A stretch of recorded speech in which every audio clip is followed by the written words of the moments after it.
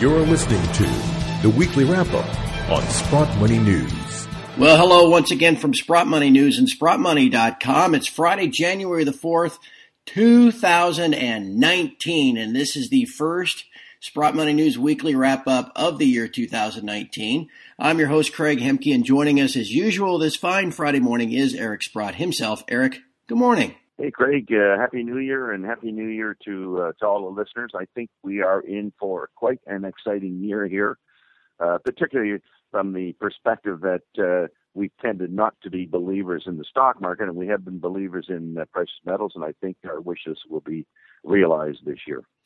And I think it's just in time for a sale as well. I just got news yesterday that the good folks at Sprott Money are kicking off 2019 with an exciting offer and a great sale. Who doesn't like a sale, right?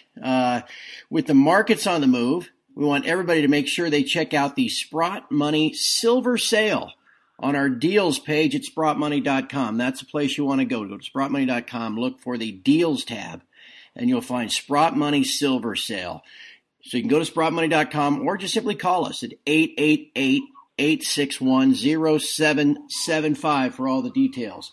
And the details are good, Eric. We've gotten the year off to a very strong start. You and I were talking about the likely prospect of a rally out of the end of the year and into the first quarter, and that baby is well underway. Gold up again this week, though it's down a little bit after the employment report this morning, but still up at $12.88. And silver now pushing towards 16. How did the week treat you, my friend? Well, it's been a great week so far, and I don't think we could have expected a better setup than we've had here. Perhaps I should even start off with, an economic thing that happened. That was the Apple iPhone sales suggestion that the revenues would be down. And it was interesting that the announcement was made the first business day of the year. And of course, being the sort of cynic or skeptic that I am, I think, well, I wonder what would have happened if that announcement had been made in mid-December, because they must have known about it in mid-December. It didn't just start happening on the last day of the quarter. And had they had to make that announcement while stocks were plunging, it might have put the nail right in the coffin. And I'm sort of imagining that all the lawyers lining up, well, how come you were so late in announcing that? You must have known a lot earlier than January 2nd that your numbers weren't going to come together. But anyway, they weren't announced. But when they were announced, of course, everything got trashed quite quickly. And it sort of reconfirmed the deterioration that seems to be manifesting itself economically. And there's lots of other things that are telling us we're heading for the problem. The one that you and I have talked about is the old bond inversion thing, and the lower rates on the treasuries, and of course some of the higher yield obligations trading lower. So there are lots of signs that we do have a mispricing of things, and the Fed, notwithstanding the big jobs number today, which was 312,000 jobs, which I rarely ever believe, but it would seem to me that the Fed will have to reverse course. The market's saying we're going to have rate cuts this year, 2019. And of course, between the rate cuts and maybe ending quantitative tightening, we're setting up the stage for gold and silver really go. They've already really gone. And the stocks are reacting, and the stock indexes are breaking out. So I think there's lots of good things for us to expect going forward here. Certainly feels that way, Eric. And, it's an odd way to start the year. I don't like to get into a bunch of hyperbole and alarm stuff, but there's some weird things going on, Eric. And I just wonder if you've noticed this too, besides the huge move in the bond market where the 2-year note's gone from 3% down to 2.4% in 60 days. That's an incredible move. Had that big drop in crude oil late last year. Obviously, the stock market's down. Then we had these meetings called by the Secretary of the Treasury of the President's working group on capital markets, known as the Plunge Protection Team, back around Christmas. We had the Japanese version of that call a meeting last night. We had the Office of the Comptroller of the Currency and the FDIC come out and say that the banks are in good shape. What's going on here? Are these all connected, or are they just kind of points that are just happening all at the same time? Well, it's interesting. I was actually imagining, going back to the Apple thing, that they must have known this quite a while ago, okay? And in fact, I'm sure it probably was being discussed with people in government. Oh, my God, we have this failure of things over in China. We have this trade war going on. It's not good. What are we going to say to people? And, of course, it can't just be Apple, okay? Who's kidding who?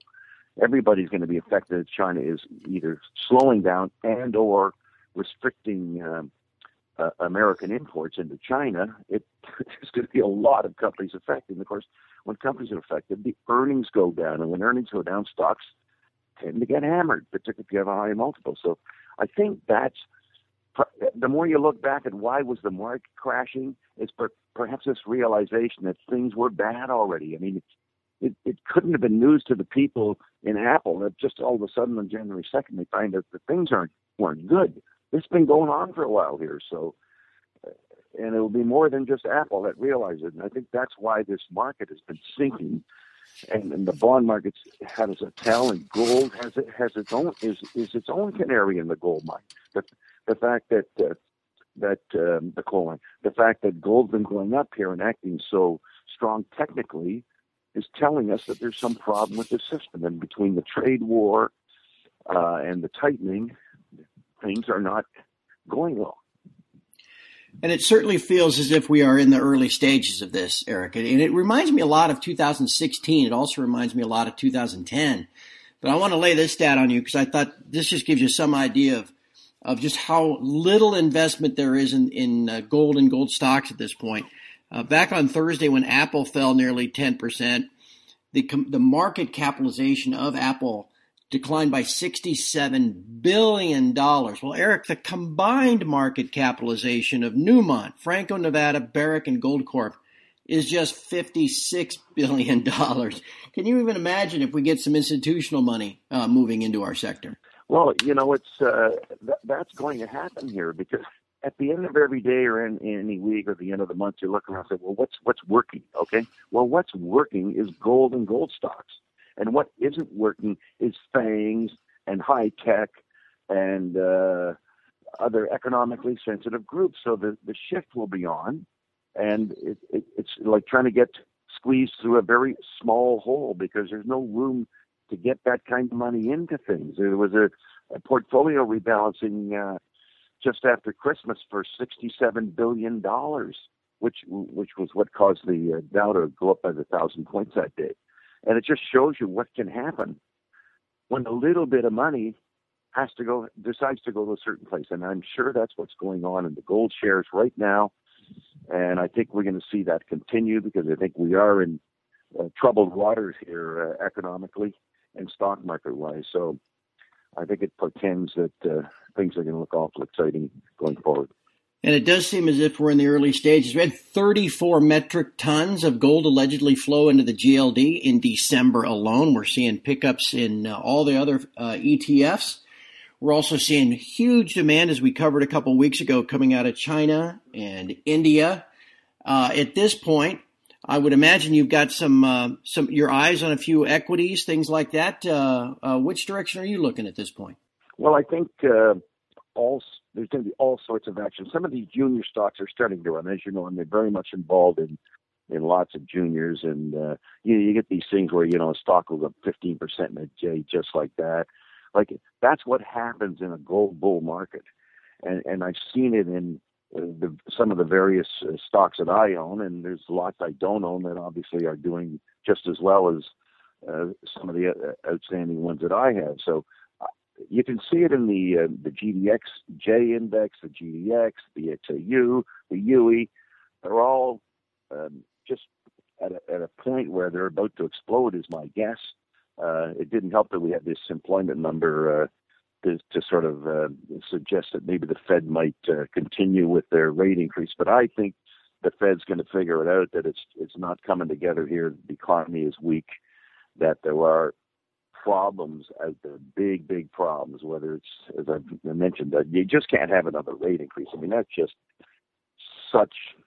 would be so misguided. And I think they got to come off that. And I think Chairman Powell is going to be speaking very, very shortly today. So it'll be interesting to see what what he has to say. But I think it's all green light ahead for us. And I've been spending a lot of time studying various stocks and comments by people. In fact, I've said before that I enjoy going to these chat lines, and there's some key people I've been reading on. One of them is AU Investor, another one is Investor 111, who does a lot of work on Kirkland Lake Gold. And it's interesting. I find that people away from the brokerage community quite often do better work than the brokerage community does, because believe me, they're in it. Right. You know what I mean? Their money's in it. They study it very, very carefully. So it's very fun and exciting for me to check things out and see things coming together for everybody. And I think it should be a good year all around. I feel the same way, my friend, and it's going to be a very exciting year, very interesting year, no doubt about it. And there's no time like the present to add to your stack. Dollar cost average, if you own it at a higher price, bring your average price down and be ready for the rally to come. To that end, Sprott Money, again, makes it very easy for you to stack, whether it's that Sprott Money silver sale that we mentioned at the beginning of the show, or how about this one? If you're a storage client of Sprott Money, you can buy a silver maple 500 coin monster box. Man, those are fun too right there, boy. 500 coin monster box at just $199 US over spot. Now, if you're not a storage client, no problem. You can just become one. You can take advantage of this offer by simply registering for a storage account at Sprott Money and get yourself 500 ounces in a monster box at just, like I said, not even $2 over spot. As usual, just check us out, sprottmoney.com, or call 888-861-0775. Eric, like I said, I think this year is going to be something else. I look forward to visiting with you each Friday to wrap things up and look ahead. But for now, I think I'll give you the rest of the week off. Well, it's been great so far. And, as everyone else is suffering in this carnage that's going on in the markets, gold investors, for the most part, are doing a lot better. I pointed out last week, I think the gold indices are outperforming the stock indices by about 30% in the last quarter. That's the sort of thing that makes a huge difference. And hopefully we can continue to do that in this and subsequent quarters. And you point that out, Eric, and I neglected to mention that just yesterday, gold made a new all-time high in Australian dollars. And as you know, it's very close to new all-time highs in Canadian dollars. So a lot of people around the world are doing just fine. Yeah, and luckily we're in that group, and we should see an exciting first quarter here. No doubt about it. Well, thank you, my friend. I look forward to visiting with you again next week. And from all of us here at Sprott Money News and SprottMoney.com, have a great weekend, and we will talk to you next Friday.